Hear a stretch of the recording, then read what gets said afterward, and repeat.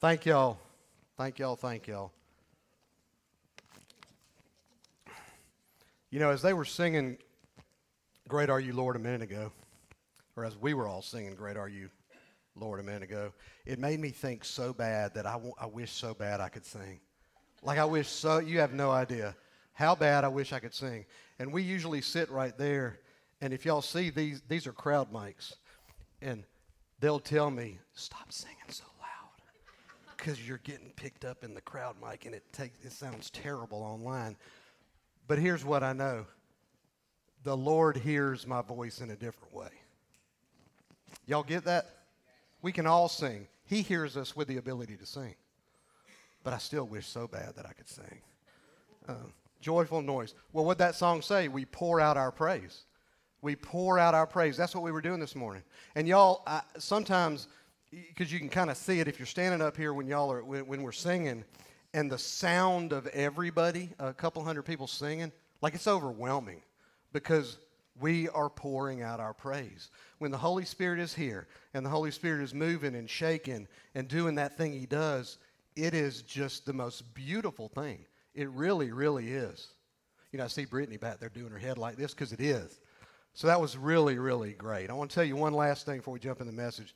Richard was talking about the Wednesday night gathering where we're going to break bread together, we're going to eat together, and he says $7 a person, no more than 25 in a family. Family doesn't mean cousins and aunts and uncles and grandmamas and granddaddies. We're talking about parents and children. I'm teasing.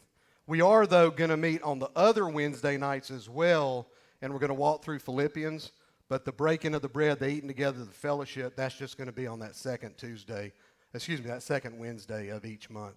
So we really want y'all to sign up for that and to come. It's going to be a great time. Now, today we are starting a new series in Acts, in the book of Acts, called Scattered, Broader, and Wider. And so we've been walking through verse by verse through Acts for several months now, and we've broken up the book, Luke's book. Luke wrote Acts, Luke wrote the Gospel of Luke. We've broken up Acts into several series, and we're starting today. We started Scattered, probably 6 or 8 weeks ago. And Scattered we saw at the beginning of chapter 8 of the book of Acts, we saw the church, we saw the believers scatter. After Pentecost, they scattered out from Jerusalem into a little out of Judea and into Samaria, and they were scattering because they were being persecuted. And so we saw that. And what we're going to see now is we're going to see that scattering begins to get broader and wider. God is opening it up a little broader, a little wider. The gospel begins to expand in a much greater way and to a much larger audience. Now the book of Acts, all about Jesus.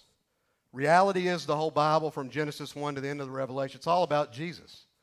Luke, as a writer, maybe thematically, if that's the right word to say, Luke is very concerned with the Holy Spirit. You see more about the Holy Spirit in the Gospel of Luke and in the book of Acts, big time. Very Holy Spirit driven. Very much about the acts of the Holy Spirit, the presence of the Holy Spirit, the power and the strength of the Holy Spirit.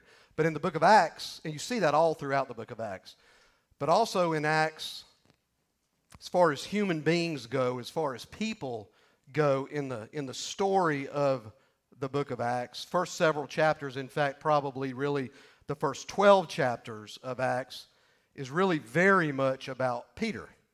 Now, you may say, well, that's kind of odd because you've been talking about Paul for the last probably 3 weeks. Well, other than this little interlude that we were in the middle of Acts chapter 9, where we saw Saul/Paul on that Damascus road, and he has this encounter with the risen Christ and he's saved. Other than that, the first 12 chapters are very much about Peter. And so right after that, Luke jumps back to Peter.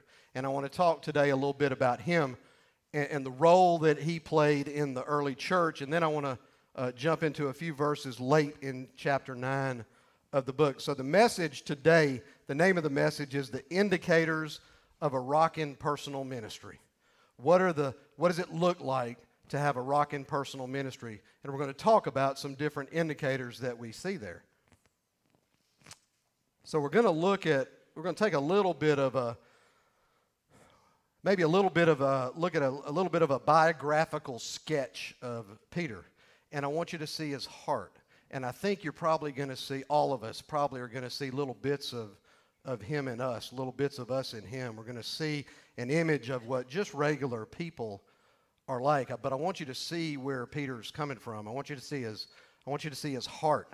I want you to see the man that Jesus just poured into and shaped to be ultimately an incredible Christian leader. So at the beginning of Jesus' public ministry, Andrew and Peter were brothers. Andrew introduces his brother, Simon Peter, and you see Peter called Simon Bar-Jonah. You see him called Simon Peter. You see him called Peter. But his brother is Andrew, and Andrew introduces Simon Peter to Jesus. And the Bible says in John chapter 1 in verse 42, the Bible says, Jesus looked at him and said, Jesus looked at who? He looked at Peter. Now, the word that John chose to use for looked, it's not just he saw with his eyes. It's not just light being refracted off this bucket of cells into Peter's eyes and into his brain. It's way more than that. It's gazing. They gave him a piercing look, and it's really saying that Jesus gazed right into Peter's heart and Peter's soul, intimately knowing what and who he was and what and who he would become on the other side of the resurrection. So it's way more than just he saw this fisherman. So it says, Jesus looked at him and said, "You are Simon, the son of John. You shall be called Cephas," which means Peter. And that's English translated, right, which means Peter. In the Greek, that word is Petros, and that word is also rock. And so Jesus renames Simon. He meets him there. He says this. He renames him Simon. And for the next 3 years, the Apostle John in John's Gospel, it never, ever records Jesus calling Peter the rock. It never records him calling Peter, Peter, not one time. He calls him Simon or Simon Bar-Jonah. Y'all get that? Okay. But what the Lord did in that 3 years is he spent that time pretty much 24 hours a day, 7 days a week, 365 days a year. He's pouring into his guys. And so the Lord spent that time getting Simon ready to grow into the name that he had given them when they met walking on the shores of the Sea of Galilee. 3 years later, fast forward 3 years, that first Easter morning, Jesus walks out of that tomb alive, the resurrection on that first Easter morning, and his best friend, I'm going to get back to this too, but his best friend, Simon Bar-Jonah, kind of began to be the rock. He needed Jesus to come out of that grave alive. Peter was a homeowner. Peter was a husband. Peter was a father. Peter was a brother. Peter was a fisherman. His DNA, lots of good, some bad, and a whole bunch of kind of so-so in the middle. Bunch of different traits, like me and you. Peter was bold, very bold. Peter was the leader of the apostles. Every list in any of the Gospels of the apostles, Peter's name is first. He always stepped up, always stepped up.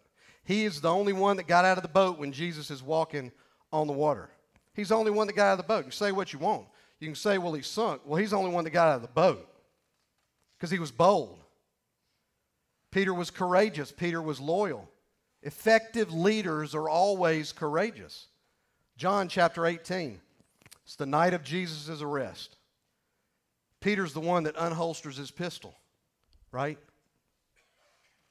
That got not one even giggle. Peter's the one that pulled the sword out, y'all. Nobody else did. Now, he's going to defend Jesus, which is kind of funny, but that's what he did because he's not going to let something happen to his Lord. Nobody else did it. Peter did it. Peter is courageous. After that arrest, after Jesus' arrest, everybody ran. Peter didn't run. Peter followed. The soldiers are taking Jesus to Caiaphas, who was the high priest. The soldiers are taking him to Caiaphas' house. Peter followed the soldiers and followed Jesus, and he's kind of lurking in the woods a little bit, watching, seeing what is going on. And he knew now, just like us, because we waver on stuff, and sometimes fear creeps in. And for Peter that night, a little fear kind of crept in, and he escaped. But everybody else had run. Peter followed kind of in the background. So he's courageous, he's bold, he's a leader. There's another side to him as well, though.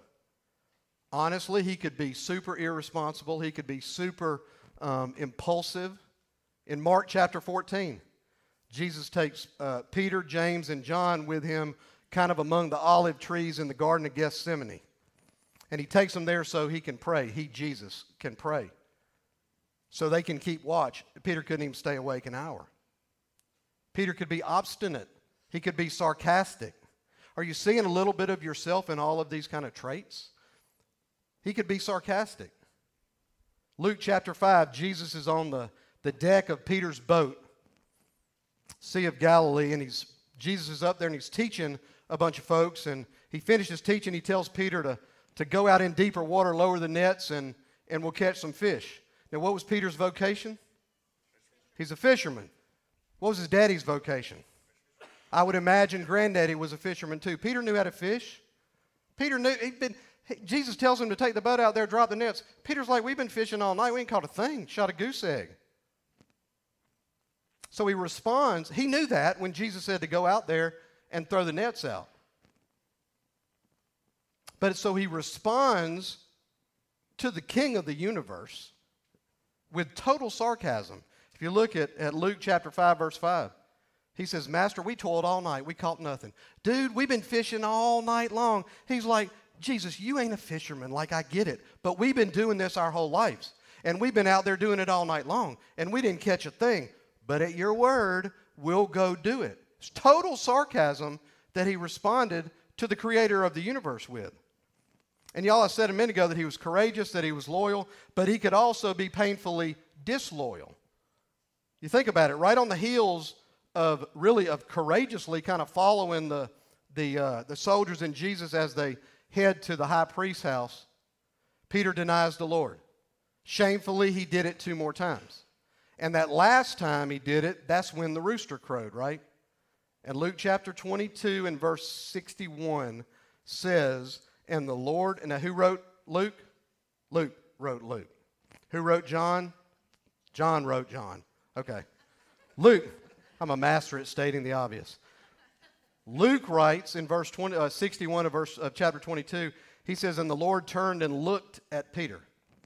If you think about it, he's lurking in that courtyard, kind of behind a tree. I want you to picture this. He can see Jesus, and Jesus can see him. Denies him again, and you can almost imagine Jesus' eyes cut and look at Peter as the rooster crows and Peter denies him for the 3rd time. And Luke says, and the Lord turned and looked at Peter. And Luke uses the very same word for looked as John did in chapter 1 and verse 42. So Jesus gazed into Peter's heart as he's being arrested. Gazed into his heart and soul, but this time there was conviction in it, and there was compassion in it, and there was pity in it. Because Peter was, they were best buds. They were best friends. And if you look at Matthew, Mark, Luke, and John, the Gospels, Peter is portrayed in the most human way. He is one of us. He's just like we are. With all the bumps and bruises and scratches and scars that are so visible for the world to see because the Gospels are so authentic and so real. They don't paint some wonderful picture of the men and women that the Gospel writers write about. They paint a true, authentic, genuine picture of humanity. And Peter's just like me and you. And I believe that everything that made Peter Peter is what made Peter so attractive to Jesus. They were the closest of friends. That friendship started on the shores of the Sea of Galilee, and Jesus knew the godly leader that Peter would end up becoming. He knew even though Peter smelled like a catfish or a sardine or something, that guy would end up being the rock that would preach the words in Acts chapter 2. Y'all, it's been a few months since we were in Acts 2, but write that down. Acts chapter 2, starting in verse 14. Greatest message in all of the Bible outside of the words of Christ himself is Peter's sermon at Pentecost. That sermon would launch Christ's church. When Peter denies Jesus and Jesus gazes into Peter's heart and soul, he knew that sermon was coming 6 or 7 weeks later. Think about that. Peter denies him. Peter denies him. Peter denies him. Rooster crows. Jesus looks at him, and Peter is full of shame. And the eyes are conveying, don't be ashamed because the sun's going to come up tomorrow. And the sun's going to come up 3 days later on Sunday morning. And Jesus knew exactly what was going to happen. So he knew Peter in a way that nobody else could possibly know him. He saw Peter's birth in Galilee, Peter's death in Rome, and all the stuff that happened in the middle of that. And Peter knew Jesus too. From the time Jesus called him away from catching the fish, Jesus and Peter were almost inseparable. Every single time in the Gospels where Jesus allows only 2 or 3 men to be with him for something, Peter's one of them. Every time. Jesus heals Peter's mom-in-law in Peter's house. In Matthew 16, Peter came to the profoundest of conclusions about who Jesus is. And he said, "You are the Christ, the Son of the living God." Jesus, who do people say that to him? Peter says, "You are the Christ, the Son of the living God." And then 5 minutes later, Jesus is explaining that the scriptures say that he turned his face towards the cross. And so he's letting his guys know 5 minutes after Peter says this that he's going to Jerusalem. He's going to get arrested. He's going to get beaten. He's going to get nailed up to a tree. And Peter jumps up and starts screaming, "Not on my watch, that's not going to happen. Not on my watch, it's not going to happen." Because Peter's image of who Messiah is, and that image that he has of who Messiah is coming from his dad, it's coming from his granddad, it's coming from his great-granddad. That image of who Messiah is passed down through the generations, and that image is not matching what Jesus is telling him. Jesus is telling him he's going to get beaten up and murdered, and Peter's image is that, no. Braveheart, baby, you're going to come riding on a horse and a sword, and we're going to kick Rome's tail out of Israel. So what Jesus is saying and what Peter has in his mind about Messiah, they're not jiving, even though Jesus for 3 years is pouring into them and telling them what is going to happen. Peter trusted, and then he didn't trust. Peter believed, and then Peter doesn't believe. Y'all, every one of us do that. Put me in the front of the line. Like, I will have seasons of such crazy, strong, fervent trust, and then something will happen, and it'll start to waver. I mean, Paul said it, I believe and I don't believe. I trust and I don't trust. We all go through that stuff. And in this moment, when Jesus is telling them, I'm going to Jerusalem and they're going to kill me, and Peter jumps up and says, not on my watch, it's not going to happen. What does Jesus do? He rebukes him. Tells it, strong rebuke. He says, get behind me, Satan. But Sunday's coming, y'all. And so he's crucified, and then he's resurrected. And at his crucifixion, believe it or not, none of his little band of merry men are present at the crucifixion, other than maybe John. They kind of hit the road. They're conspicuously absent. And so Jesus is hung on that tree, and then he's put in a tomb, and he's anointed with spices by the women. And the women leave the tomb, and then when they return, they find that tomb empty. And they're told, Mark chapter 16, they're told to go tell his disciples and Peter. Peter runs to the tomb. They're like, he's gone. He's gone. And Peter runs to the tomb. And John tells us that he's faster than Peter. But Peter runs to the tomb, and he finds the tomb empty. And what does he do? He just goes home. He goes fishing, actually. So all that excitement, and he just turns and he goes home. Because he doesn't see Jesus. He just sees the empty tomb. But after he sees him, John, the Apostle John records this in John 21. After the resurrection and Peter sees Jesus and they have a conversation, Peter is commissioned by Jesus as the leader of the early church. You see it in John chapter 21. Gives him his marching orders. And Jesus said to him, Peter, do you love me? Well, yeah. Well, then feed my lambs. And Jesus said, no. Do you really love me? He said, I said I do. He says, then tend my sheep. And then again, Jesus says, I'm asking you, bro, do you really, really love me? Peter says, you know it all. You know that I do. And Jesus says, then feed my sheep. He said, I've been pouring into you for 3 years, shepherding you so that you can shepherd the church. I've been shepherding and teaching and pouring in and discipling you so that you can shepherd all of the sheep that are coming in several weeks. So he commissions Peter as the leader of the church. And so what we just saw, Peter before Jesus, and then kind of Peter after Jesus. And after Jesus, we see this man who is discerning, and he's confident, and he's faithful, and he's determined, and he's evangelistic, and he's generous, and he's compassionate, and he's totally filled with the Holy Spirit.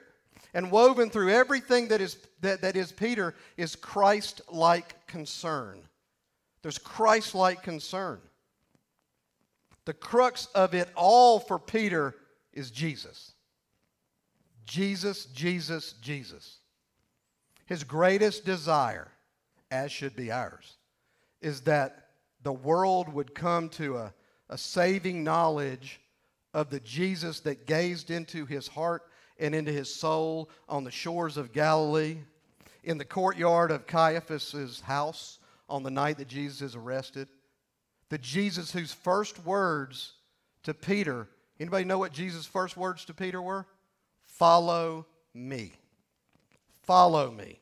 Y'all, that's what he wants us to do. Follow him.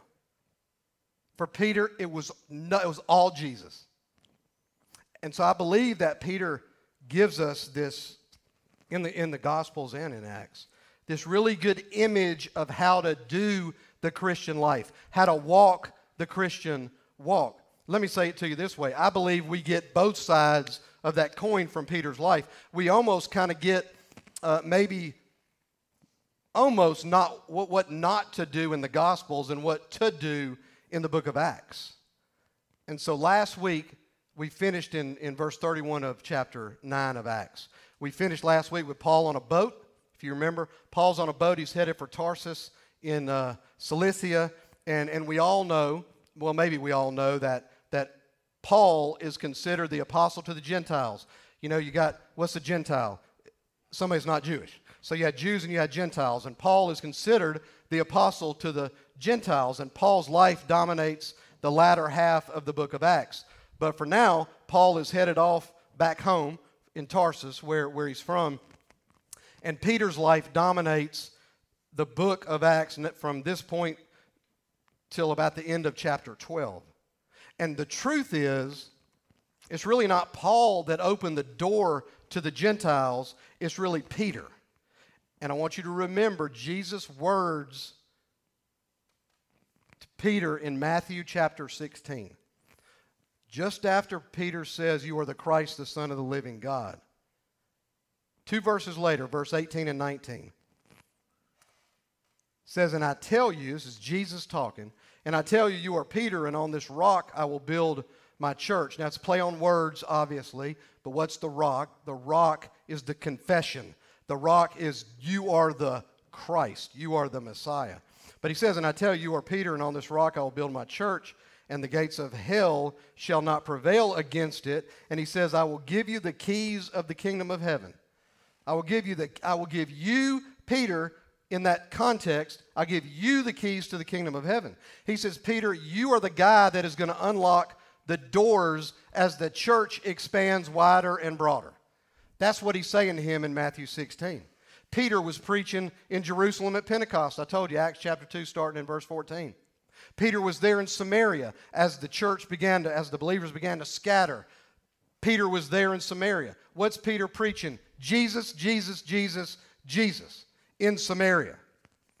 And y'all will see in chapter 10 in a few weeks, it's Peter that lays hands on Cornelius.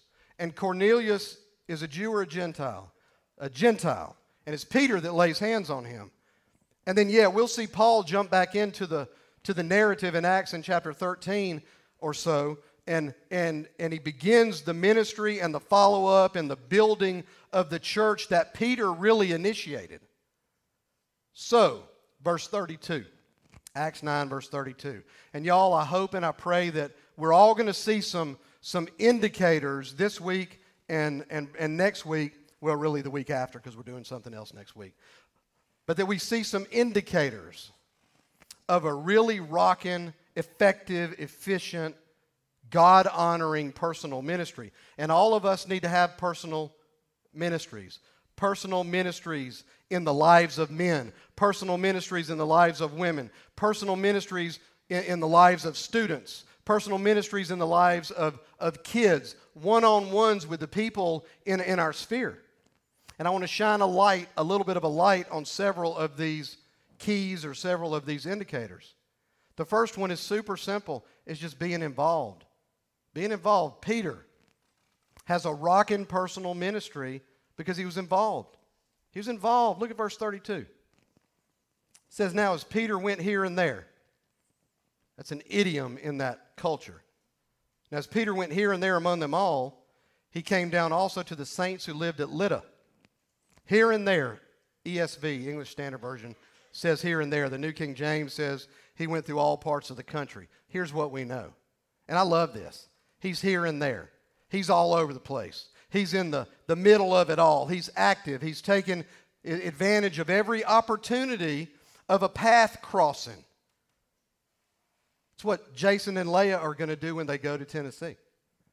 They're going up there, and they're planting a homeless ministry. And their lives and the lives of lost people are going to cross. And that's an opportunity for Jason and Leah. For Jesus is the opportunity. And so Peter is all over the place, and he's in the thick of things, and he's taking advantage of all. He's involved. He's involved. And the truth is, almost all of the apostles at this time, they're kind of moving and shaking, and they're out there, and they're sharing Jesus, and they're sharing their Jesus story, and they're being fruitful. And y'all, there's a principle in that. And it's this. People that are already involved in what God is doing are usually the ones that God uses for fruitful ministries. People that are already involved in the midst of God's activity are usually the ones that end up being involved in ministries that bear fruit. It seems like that it's easier for God to steer and to direct and to guide when He's got a job to do. It's just easier to steer and guide and direct people that are already moving, heading somewhere. God's got a job to do. He doesn't walk over to some dusty shelf and some lazy, doing nothing, dilapidated, feeble old Christian and say, think I'll use you to get done some stuff. That just doesn't seem like it's the way that it tends to work. And all this is a life principle as well. Like it totally is a life principle. I used to tell real estate agents all the time when I was training them that busy agents become busier agents. Because they're in the flow of business. They're in the flow of where the action is and what's going on. Truth is, nobody wants to list their house for sale with somebody that ain't listing houses for sale.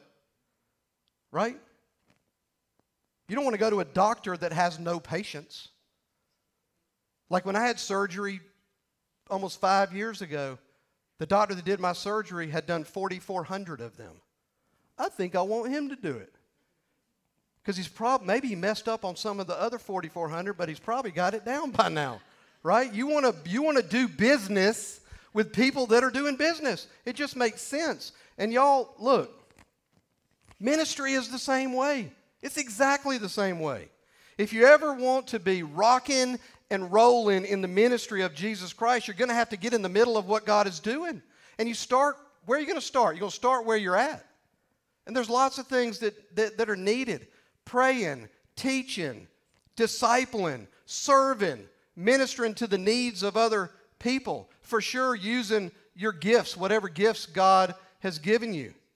And you know, as you and me, as we're in the middle of God's movement, of God's activity, He'll cross your path with ministries and people and opportunities. He will. I have seen it a billion times. That's what He does.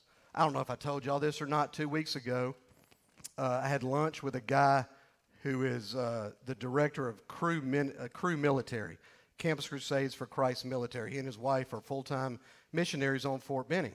Busy dude. I'm kind of busy. Our paths crossed. Somebody in our church put us together, and we had lunch together. And I may have said this before, and if I did, forgive me, it's redundant. But Cru Military at Fort Benning is seeing somewhere since March of last year between 50 and 100 soldiers, men and women, giving their lives to Christ every week. Y'all, that is a staggering number. 50 to 100 every week. Well, I almost fell out of my chair when he told me that. Well, they can't handle the discipleship component of it. It's too much. Like, you're talking about thousands of people. And guess what happens? I asked him, I said, what percentage of them stay here at Fort Benning? He says, almost none. I said, so what you're telling me is you got thousands of guys and ladies coming in, being trained for 15 to 22 weeks, 50 or 100 of them getting saved every week, and then the federal government is paying to send them out on a mission trip. He said, that's the way we look at it. I said, that's the way I look at it. Well, I said, oh my gosh, what are you doing with them? How are you discipling them? He said, we're struggling because we don't have enough people. Well, it wasn't random chance that he and I are eating at Guadalajara 2 weeks ago. Like, God did that. God ordained that to happen. Well, we're going to help disciple those folks.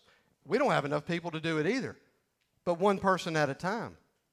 And so I'm going to be asking y'all if you have interest in doing that, particularly if you are active duty military or retired, because your trust level just went up to get in front of those folks and disciple them. Please come see me.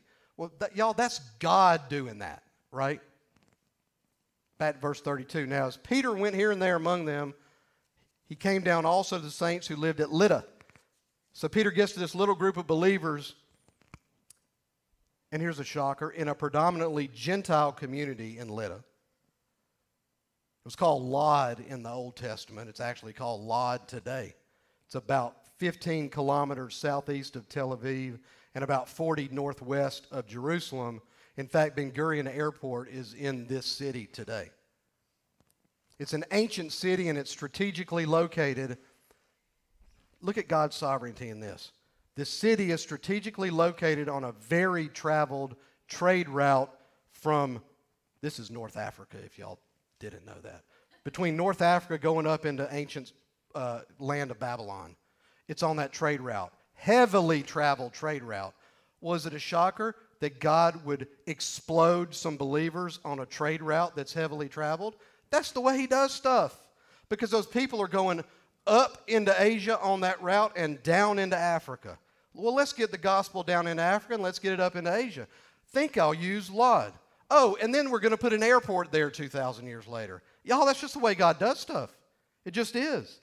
So Peter is available, and Peter is moving, and he's involved, and he's in Lydda doing the Lord's work, and you do realize that you've got to be involved. You know why you got to be involved? You got to be involved because if you're not going to be ready when God wants to use you, because He's not going over to the dusty shelf. Right? You got to be involved so that when he wants to use you for something, you're ready to be used. Verse 33 says, there he found a man named Aeneas, bedridden for 8 years, who was paralyzed. Been in his bed, can't move, paralyzed for 8 years. Really, really sick, and everybody knew that he was really sick, and everybody knew that he was really paralyzed. And I remember reading this 20 years ago for the first time, I remember reading this little passage. And this is a little, man, this ain't 4 or 5 verses. But I remember reading it, and as soon as I read verse 33, Peter finds this man, Aeneas, bedridden for 8 years, or paralyzed. I thought, something fixing to happen. My wife tells me I'm not supposed to use the word fixing. We live in Georgia. Something was fixing to happen. I knew God was fixing to do something. This man wasn't staying paralyzed. So Luke writes this. There's fixing to be a miracle. Bottom line, is there fixing to be a miracle? Because Peter is available and Peter is involved and Peter is moving and stuff? For sure. What happens? Peter's involved and God presents this incredible ministry opportunity. Is it a ministry opportunity for Peter to put a notch in his belt or something? No, it's not. God is about to do something.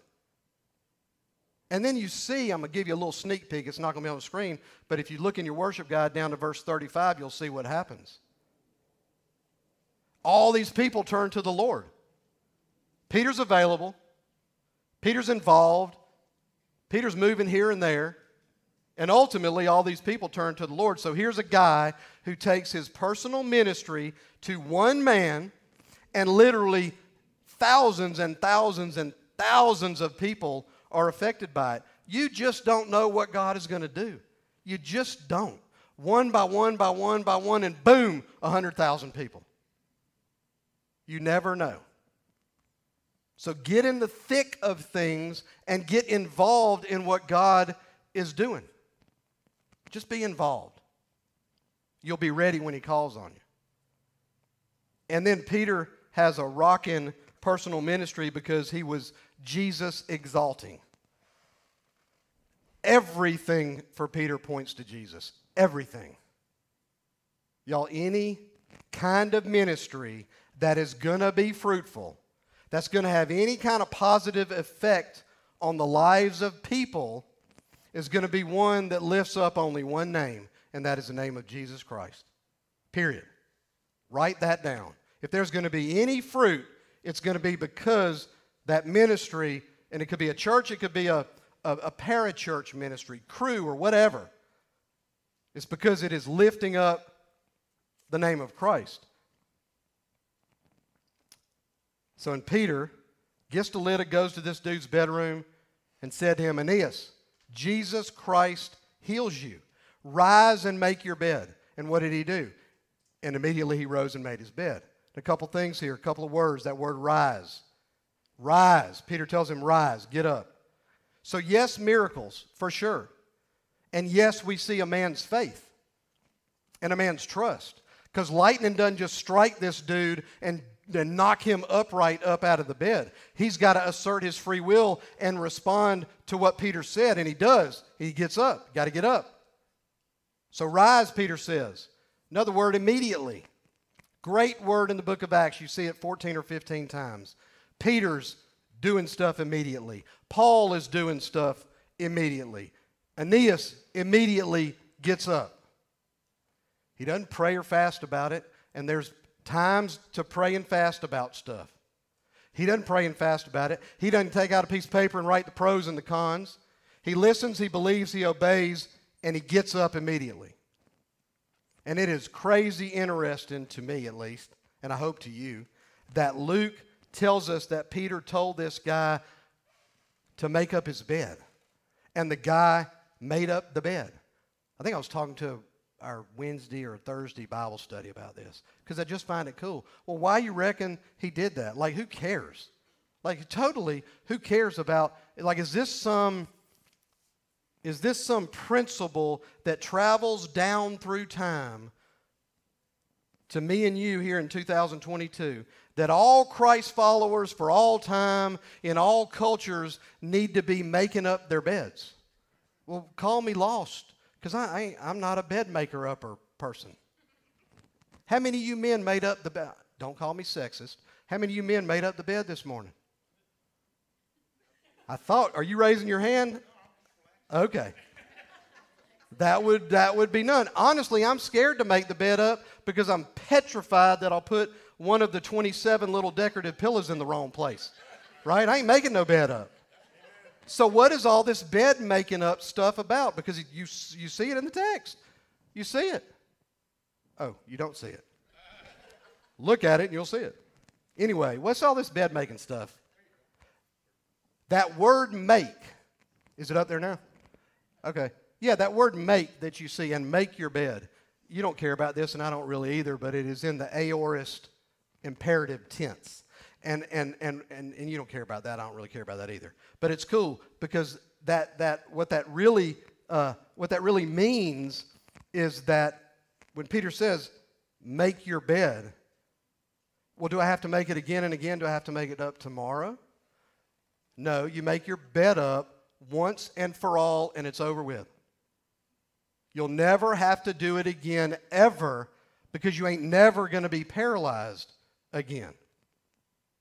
Every single time Jesus Christ brings healing into a person's life, it is complete, absolute, never have to do it again. It's done and over with healing. You are healed, period. It's over with.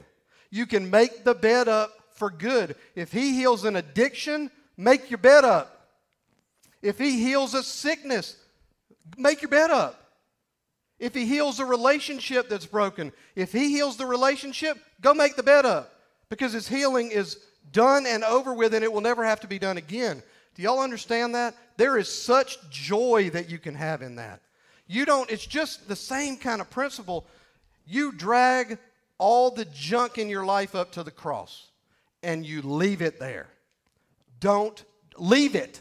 Don't drag it back up again. When something is hurting you, maybe it's something you did, maybe it's a sin that's been pervasive in your life. I don't care what it is. There's nothing too big for God, right? There's nothing too big for Jesus to forgive. You just ain't that important, I guess. Or you are that important. Your sin is just not greater than his grace. So when you drag it up to the cross and you leave it there, leave it there. Because when he heals completely, wholly, and you don't ever have to be healed of that again. You jiving with me? All right, that's the make your bed up stuff. And you may think I skipped a little bit of that first part of this verse, which I did, and there was a reason for a little dramatic tension, I guess. But it's a huge issue. The verse says, Jesus Christ heals you. That's powerful for what it says, but it's also powerful for what it doesn't say. It doesn't say Dr. Oz heals you. It doesn't say Dr. Fauci heals you. It doesn't even say that Peter heals you, right? It says that the Savior of the world, the creator of the universe, is the one that heals you. Jesus Christ heals you. That is a powerful, powerful statement. Peter disavows any claim to the power. It's Jesus. It's just Jesus. Can you see what he's saying? It's not like Peter walks in and says to Aeneas, the great and powerful Peter is here to heal you. Who is Peter there to exalt? Jesus. Who is he there to bring glory to? Jesus. Who is he there to praise and to honor and lift up? Jesus. If a ministry, any ministry, big ministry, little bitty ministry, mega church, church of 3 people, parachurch organization, I don't care what it is. If any ministry is set up to exalt anything or anyone other than Jesus Christ, is failing. It is going to fail. Destined to fail. And usually, when there's a failure, it is because that ministry, big or small, was set up to exalt the leader or the pastor or the worship leader. Almost every time. Who is it pointing to? Is it pointing to the dude on the stage? Or is it pointing up?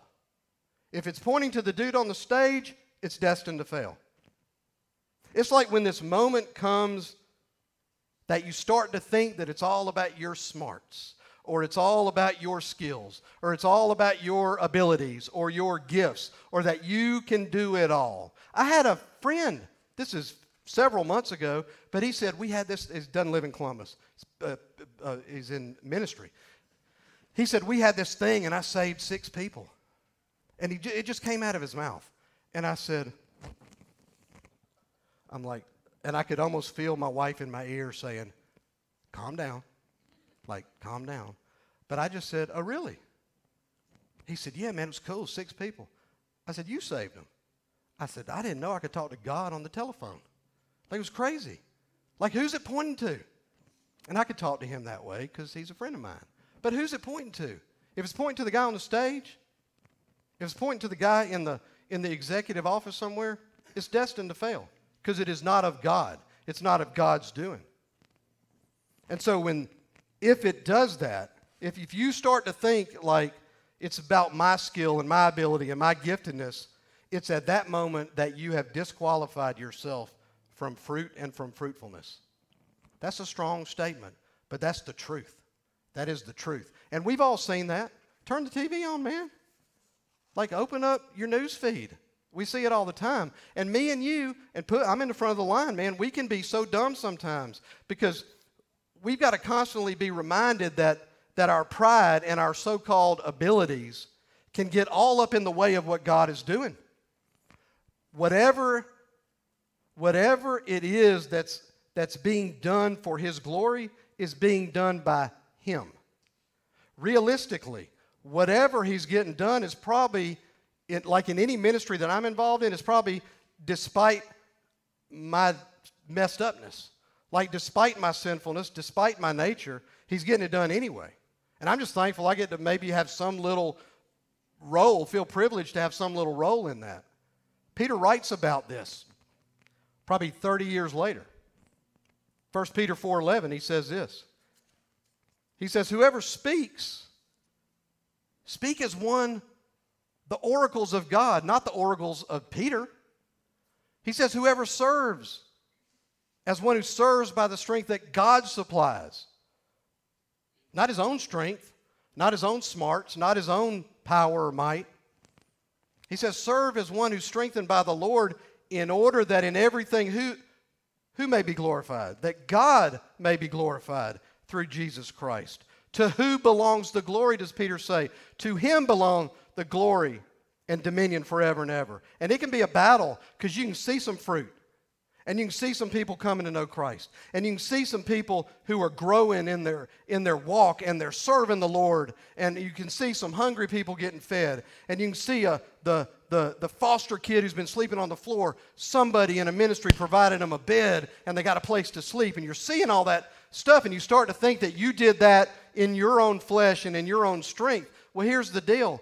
A servant of the Lord who is rocking down the road and rolling in the Lord's work only wants to lift up the name of Christ. Peter didn't want to lift up Peter.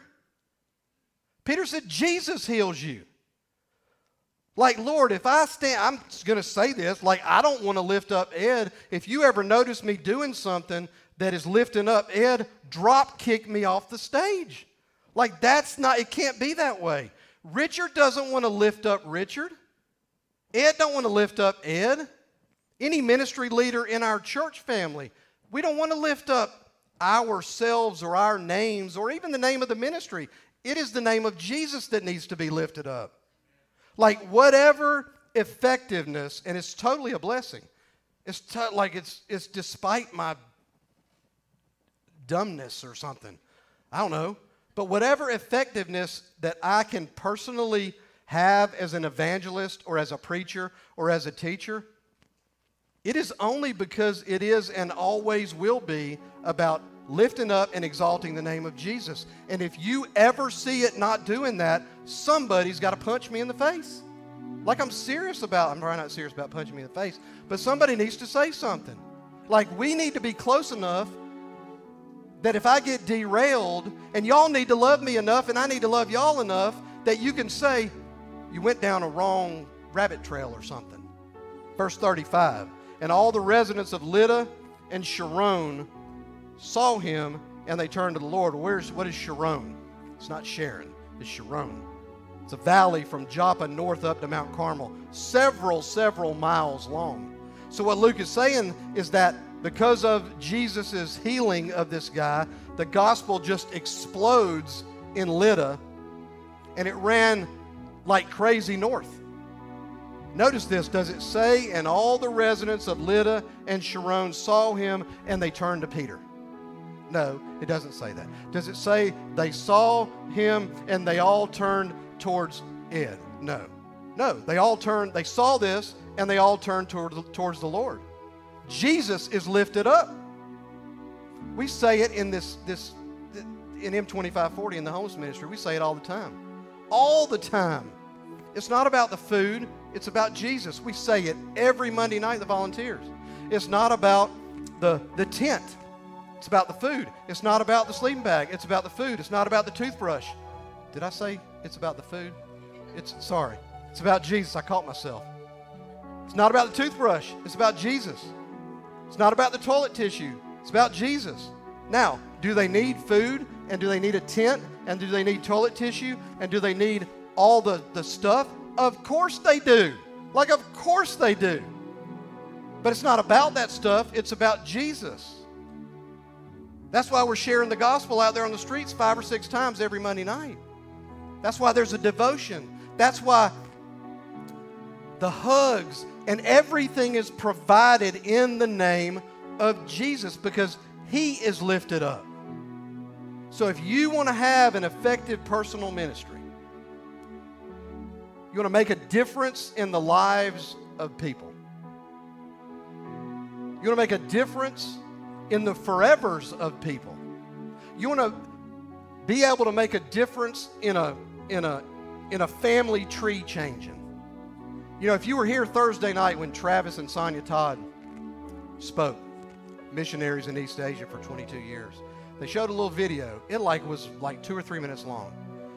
And it was, I don't know how, I'm going to guess the woman was 30 years old probably. From China. A crew volunteer spent 5 minutes with her. Led her to Christ. She led her mom and her daddy and all kind of other people. And what I'm telling you is a family tree just changed. 5 minutes. 5 minutes. And the truth is, most of the time, we don't ever get to know what happened through that. But what we know is we're told to do that. We're told to be obedient. Personal ministry. Be involved. Get involved and then lift up the name of Christ. Let everything point to Him. Let everything bring Him glory. Let everything bring Him honor. Let everything bring Him praise. Everything bring Him praise. The Holy Spirit will work through you. Oh my gosh, He will. He will give you the right words to say. He will go before you to prepare the heart and the mind of the person that He crosses your path with. Don't you know that if He crosses your path with somebody, that He's going to prepare the way? Don't you know He's going to prepare that person's mind and heart to hear whatever it is that He gets you to say to them? Trust Him. Get involved. It may be in a kids ministry next door, and you're just loving on a third grade little kid in the name of the Lord.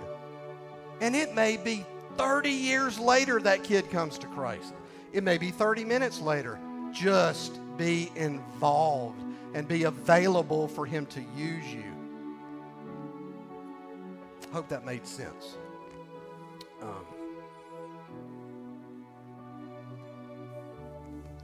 You know, Peter, Paul, really all of the guys, their heart is to see people come to Christ. That's why we exist as a church. Honestly, that's why I feel like I was born to play some sort of a role in that.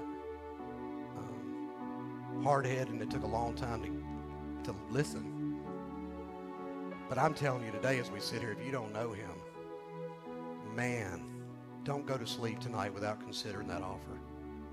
I would love for you to get to say yes to His offer right now. But for heaven's sake, man, don't go to sleep tonight without saying yes. But don't cop out and give no answer, because no answer is a no. We don't know what tomorrow's holding. And I'm not trying to scare you into heaven, because I don't think it works. I think the eyes of Christ that gazed into Peter's heart, you know, I would say, if you don't know Him, close your eyes right now and just think about that image. And when I say leave it at the cross, leave it at the cross. The Lord's not dragging it back up. It's outside of his nature.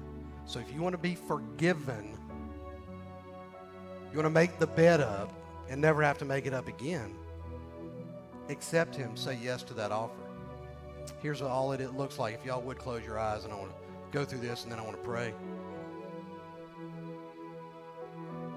Lord, if you want this today, if you don't know him and you want this today, just kind of say this to yourself or with me. Come up to the cross if you want to.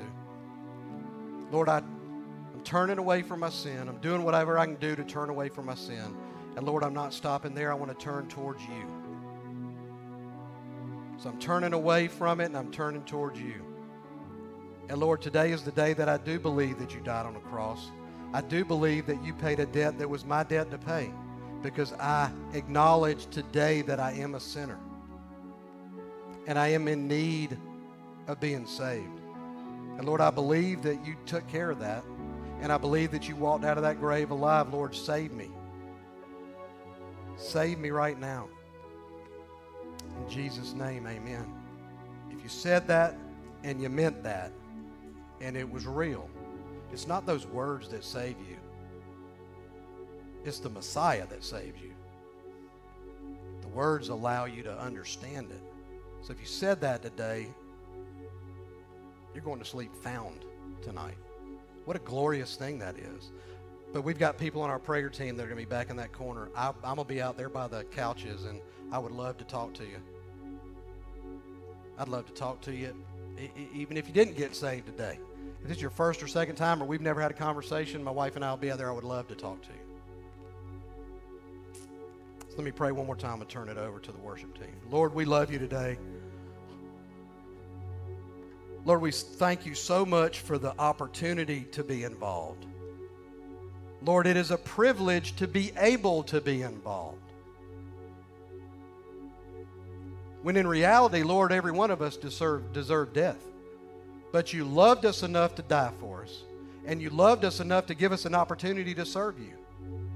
And Lord, my prayer is that we, all of us, together would lock arms and be involved. Together, that all of us would exalt your name and not our name. Your name and not the name of this church. Your name and not the name of any ministry that we may be involved in. Your name. Lord, let us be like Peter and like Paul and your first guys, and let it be all about you and not us. And Lord, we are madly in love with you. In Jesus' name, amen.